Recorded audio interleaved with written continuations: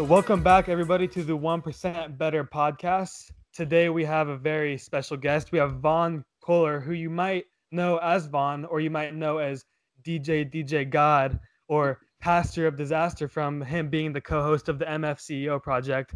He is also a very accomplished author, so I'm very excited to have him on the podcast. I know he's going to have a lot of value to share with you guys. So without further ado, welcome Vaughn to the 1% Better podcast.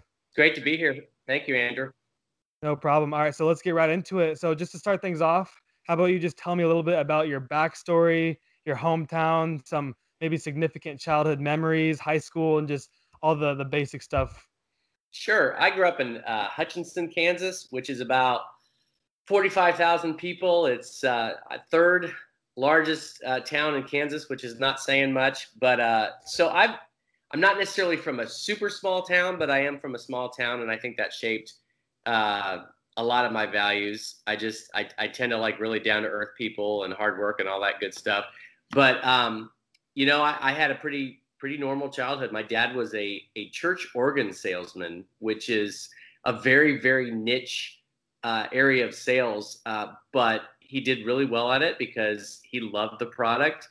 And he was a very, very excellent pianist and organist. And so, when you love a product and when you're good demonstrating it, you do well. And he did well in that niche.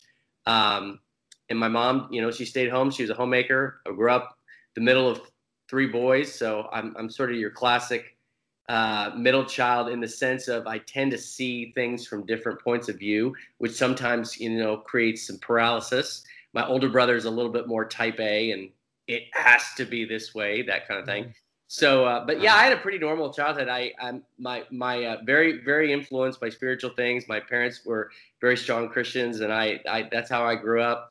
I ended up going to a Christian school in Illinois named Wheaton College, and it was at that time that I felt called to the ministry. My sophomore year, I took a class called Pulpit Communications, where we were basically asked to write sermons. Now, Wheaton's not a Bible school. It's like a liberal arts school, but that particular class, had a distinctly religious emphasis. So I started putting together sermons, and I had already really liked public speaking a lot. And I just felt a real sense that God was calling me to be a pastor. And so next couple of years, I prayed about it, thought about it. And when I graduated, I went off to seminary. I had a pretty unusual path in that I didn't go to one, I didn't go to two. I went to three different seminaries. Oh, wow. I left the first one because of a girl, and I left the second one because it was too expensive. So I ended up finishing my seminary education in Louisville, Kentucky, and it was great. It was a Baptist school. I kind of grew up non-denominational, but I went to a Baptist school.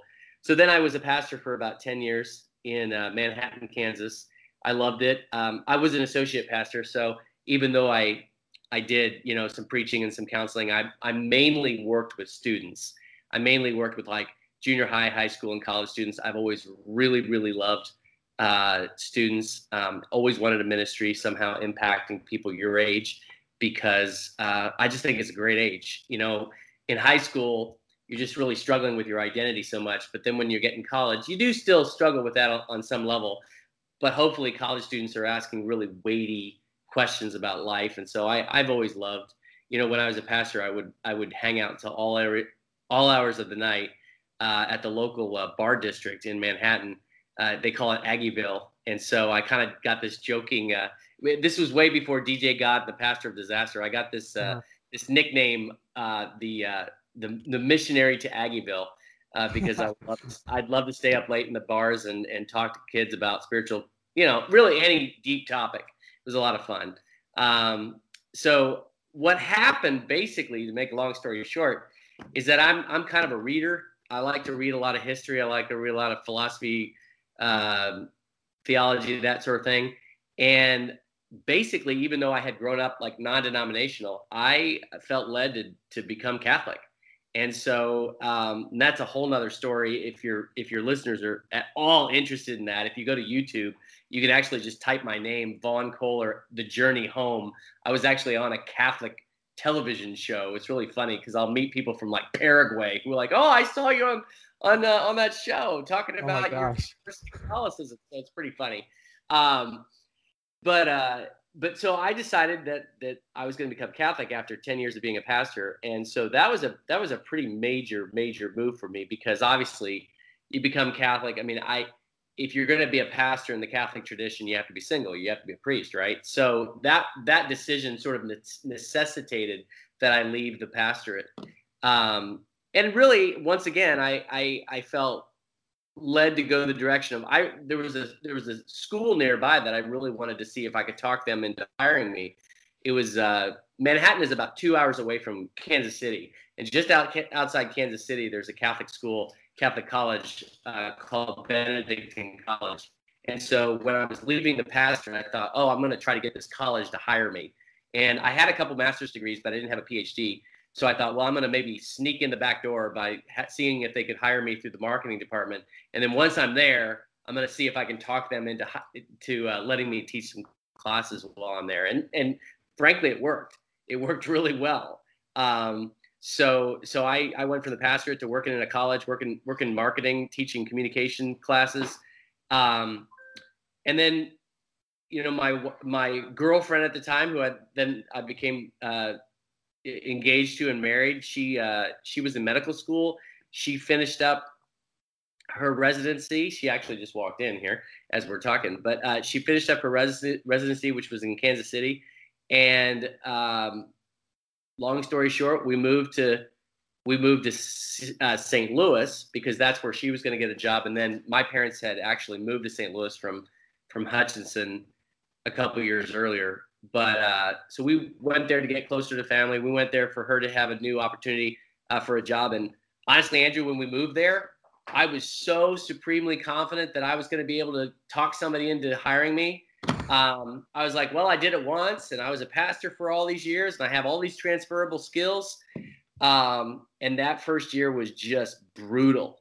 I mean, I sent out resumes to everything, and could not understand why nobody was giving me a chance. And I cast the net pretty wide, not just working with colleges, but like, sales jobs and marketing positions and that sort of thing. And I just couldn't get a yes on anything. The only thing I really had the opportunity to do, there were two things. One was that there was sort of this upstart magazine in the St. Louis area that had just started. It was called the Nines magazine, and that's kind of a reference to Dress to the Nines, or the whole 9 yards. And what this was intending to be, but the founder intended it to be kind of like a GQ just for St. Louis, And he and I got to know each other, and he found out that I was a good writer, and so he hired me to write, write articles for this magazine. But I mean, we're talking like $250 an article. This was not a full-time job. Right. Yeah. So I was just really, really bummed. I was kind of humiliated. I'm like, man, I'm, later into my life, I feel like I'm completely starting over. In that sense, I kind of really resonate with college students who are starting off in life and they don't know what to do with their lives. Well, I had to do that when I was 38 years old. Had to completely hit the reset button. So what ended up happening is I did get one bite on a job opportunity, and that was with a company called TriStar Water and Air. And basically, it was a water purification system salesman that they wanted. And I was like, I cannot believe, I had such high hopes for my life. Now, there's nothing wrong with being a water purification salesman, but you're literally talking to a guy who felt called in the ministry. I was going to impact the world for Jesus. And then after that, I was like, no, okay, I'm not going to do that. I'm going to work as a professor in this really great, noble position. Well, and then suddenly I find out a couple years from turning 40, man, I'm going to be a water purification salesman. So well, but you know what? I got to do it. I got to support my family. So I went through the training. And I remember the first day I drove out for the training, the first day of my sales calls, they happened at night because that's when people were home. And I drove out, and I was driving out of St. Louis into Southern Illinois. And And I mean, the sun was going down, and it was just bleak, cold winter. And I'm like, I cannot believe that this is my life. I cannot believe that this is my life. How did I get here? So I was pretty discouraged, and I was just thinking about that when the phone rang, and it was the guy that owned the magazine, the publisher of the magazine. He said, "Hey, what are you doing?" I said, "Oh, I'm just going out on a sales call." And he said, "Well, we just fired our editor." And I said, "Oh, really?" He said, "Yeah, we fired the editor, and I want you to be the editor because you do a much better job at it." And I was like, "Wow." And he goes, "Now I can't pay you a lot, but this is what I can pay you." And basically it was the equivalent of like a first-year teacher. So it wasn't a lot of money, but it was a salary, okay? And I'm like, sold, no problem. I'm taking the job, And we talked a little bit, and then a couple minutes later he says, "I do have an assignment for you for an article." And I said, "What's that?" He goes, I want you to interview a guy by the name of Andy Frisella." And I said, "Okay, tell me about him." He said, "Well, he's a really successful entrepreneur in the area, and he's built this multi-million-dollar empire on nutritional supplements. And so next couple of days, I want you to go out and interview him and write an article about him." So that's what happened. I interviewed him. We ended up talking about dogs for the first 20 minutes of the interview because I walked into his office, and he had a picture of his old bulldog, Oscar. And I asked him about it. I said, "Tell me about it." And he's like, "Oh man, that was my best bud."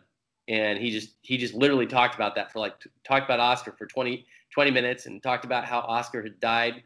And I was like, "Oh man, that's the worst." He's like, you know it. And then I told him about my yellow lab, Rudy, and we kind of bonded over that.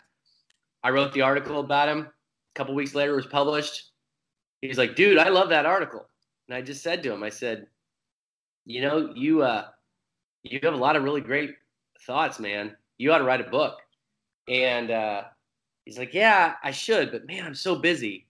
So we didn't really think much about that, and got off the phone with him. Or I think yeah, that's right. I was going to actually deliver more copies of the magazine to him.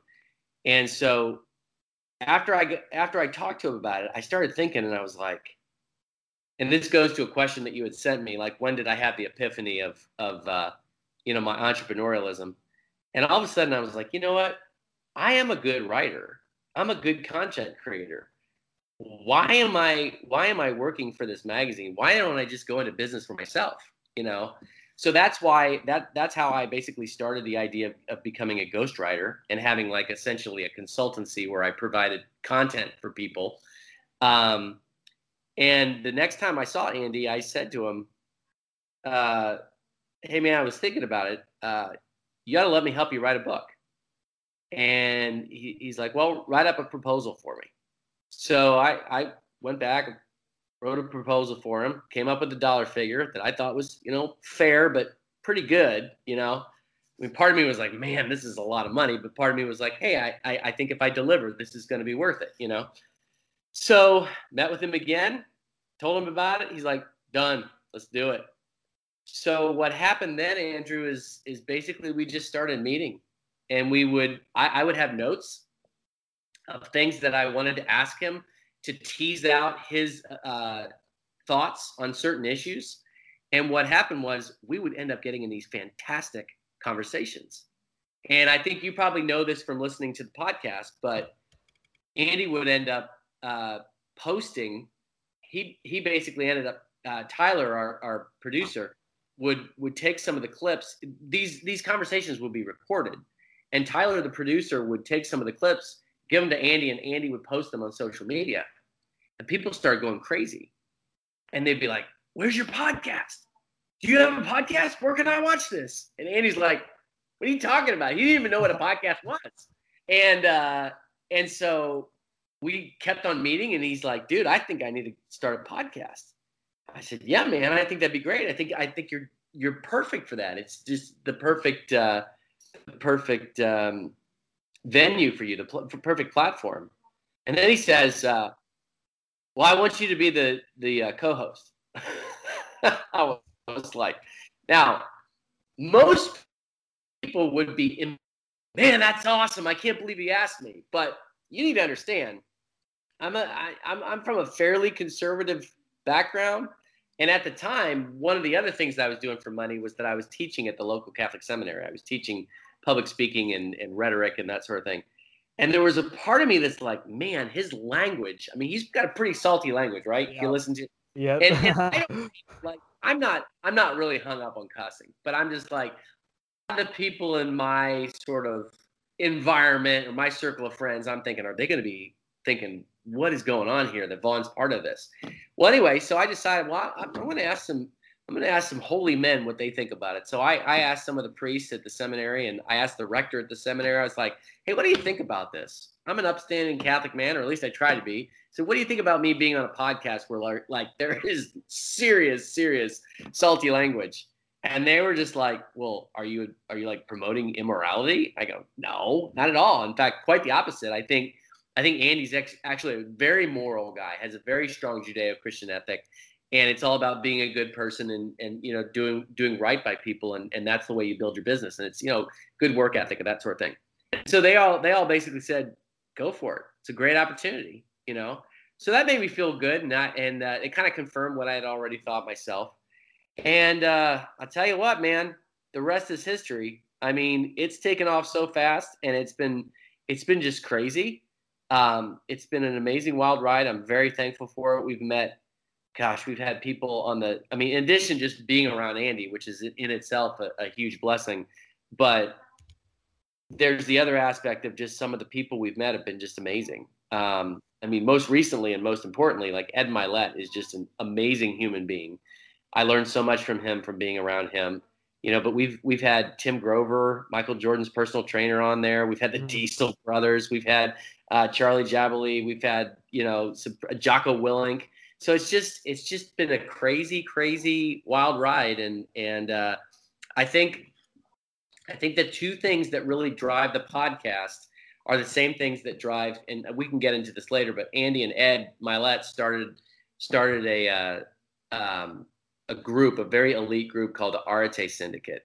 And the whole point of Arete is it's trying to help people scale their success in every area of their life. But one of the key aspects of that is in doing good in the world and having an impact. And so that's what I think.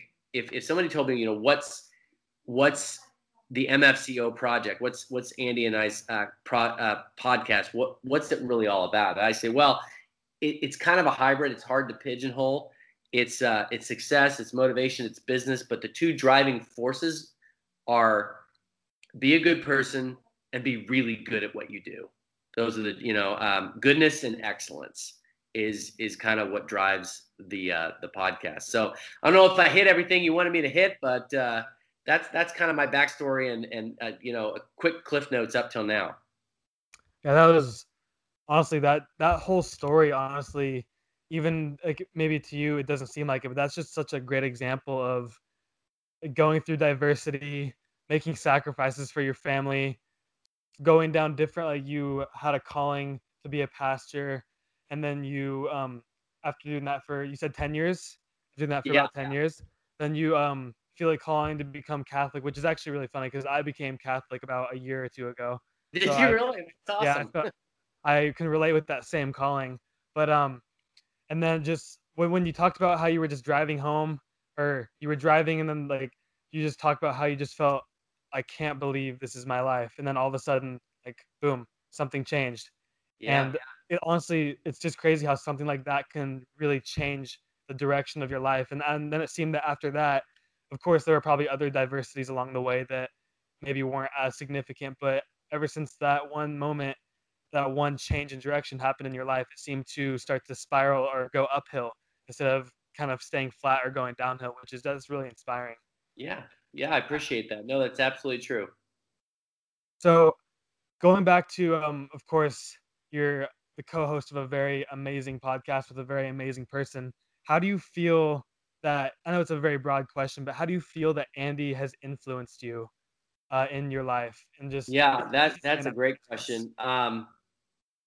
Let me start by saying this. And this may seem like a little bit of an odd thing to lead with, but my experience with the MFCEO project and being around Andy and feeling his influence on me has had one sort of negative effect, and that is that I sometimes look back at my time as a pastor and I have a lot of regret.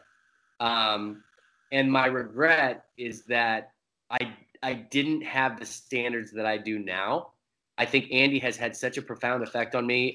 Now, he may not think that. He's got such huge standards that, I think I probably frustrate him a little bit. But he has. There's no question in my mind that I am exponentially more organized, more disciplined, more committed to excellence than I was 10 years ago. And so sometimes I look back and I'm like, man, my people did not get my best, and I wasn't even sure if I even knew how to give it to them. So the first influence, I think, is just a real sense of what might have been. And I'm not saying that my ministry was some abject failure, but excuse me. But just to experience someone who has such incredibly high standards, I would have loved to have those standards from day one in ministry. Does that make sense? Yeah, that makes a lot of sense. So, as far as there's a couple things I would say. One is simply that you're not going to be surprised. I mean, the influence is just I've never been around a guy that just will not tolerate, pardon my language, but half-assing it in any area of your life. I mean, he holds himself to high standards, and he holds the people around him to high standards. And frankly, Andrew, sometimes it's a little unnerving and maddening and frustrating because he wants to drive you to be the best. And there's been several times over the last couple of years that I've gotten quite the tongue lashing. But what's amazing is, and it's interesting, is today I got a text from him, and it was just a really, really kind compliment and affirmation.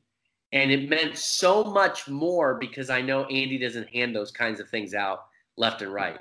He expects a lot of you. And in fact, if he rides you and if he really gives you a hard time, it means he does believe that you have potential. He does care about you. And so that's been the biggest influence, is just being around somebody who is willing to get in your face to drive you to excellence. It's just a huge blessing, even though sometimes I'm, can be a little intimidating. As far as, well, speaking of intimidating, I will tell you this. I mean, I feel like I've always been pretty secure in who I am as a person, but I told somebody the other day, tell you what, if you work with Andy Frisella and you have been on the receiving end of some of his very strongly worded encouragements, we'll say, when that happens enough, like over the last couple of years, I'm literally to the point in my life where I don't think I'd be intimidated by anybody. So he makes you strong. Like literally, I could meet the president of the United States and I'd be like, well, this is ho-hum, because I mean, I'm literally, nobody can possibly be more intimidating than this man. And I want to say, like, he's a good dude. He really is. He cares about people, but there's a real value in being around somebody that cares enough to kick you in the butt, and who cares enough to really get in your face about things. And I've learned that. I've learned, Andy's talks about this on the podcast all the time. There is a difference between being, well, let me say it this way. There's no contradiction between being a nice person and a person that's willing to speak truth, even if it hurts. And I don't know if you or your listeners are familiar with the book by C.S. Lewis, The Chronicles of Narnia. It's a children's book, Yep. And there's that great scene where the kids, the Pevensey children, they meet the Beaver family, Mr. and Mrs. Beaver, and it's the first time that the kids hear about the great king of Narnia, Aslan. You know, this lion that's the king of this enchanted land. And as the beavers are talking about Aslan, they say one of the kids says, "Wow, a lion! You know, is he safe?" And the beaver says, "Safe? What do you mean safe? Of course he's not safe. He's a lion, but he's good." And so it seems like kind of a strange analogy that I'm making here, but sometimes good people are kind of timid. They're kind of nice. They're kind of polite. And what Andy has taught me is that, you know, good people really should be strong. They should be people who are willing to speak truth, even if it's not politically correct, even if it's a little sensitive or offensive to people. We need to be willing to be bold, because if good people aren't bold, it means that the bad people, or the people that are committed to the wrong things, are going to talk and talk and talk, and nobody's ever going to counter what they say. So I've been really emboldened in my own life. I mean, I'm like most people. I want to be liked. You know, I want people to think well of me. Like, I'm a super nice guy. But Andy has really taught me that, you know what, you got to speak the truth. And if people don't like you, that's their problem, because it's still the truth, you know? So that's been a huge influence on me, and I'm getting better about that. But yeah, it's just, there's so many different ways, but just in general, he's really, really inspired me to greater excellence in my life. Yeah, I believe that's really valuable, because I mean, a lot of times it seems in today's society that kind of that aroma and that persona is lacking almost. You know, it's very hard to find somebody like Andy, or someone, or a podcast like your guys' podcast, that promotes more truth than kind of like fairy tale land. That's going back to the whole a big problem in entrepreneurship these days is like, it's made out to be a fairy tale land where like, oh, follow us and everything goes great and everyone's nice to each other and you will never experience any adversity. And it's so misleading and so not real. And I'm very happy that I was able to, because it could have so easily been that I discovered another podcast before I discovered the MFCEO project, and then I would be a completely different person. But I mean, like what you're saying, I mean, there's been times where I've been listening, I'm like, oh my gosh, I can't even imagine what it's like to be in the studio right now, just because of how intense it gets. But I mean, yeah, it's amazing that there still is people out there who are trying to push that message of like being a good person means being strong, instead of like being a good person means being like super timid and polite and really easy, like you were saying. So yeah, I think that's really valuable. Right. There's a problem when tolerance is like put on steroids, where you define tolerance as, well, we're never going to say anything that ruffles any people's feathers. I mean, that just can't happen, right? We can't have a democracy and have that happen. I mean, don't even get me started on that. But no, I tell you,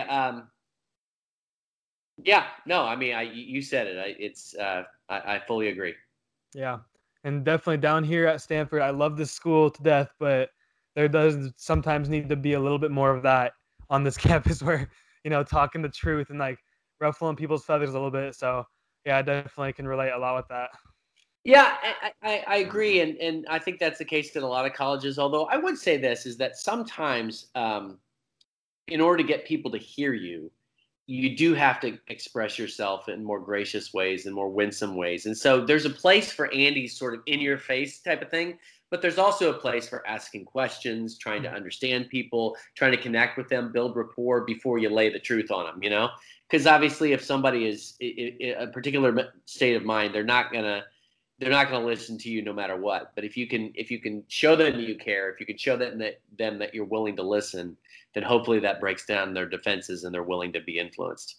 Yeah, exactly. And keeping an open mind too through everything is also like really important. So yeah, you hit that one right on the head. So continuing on,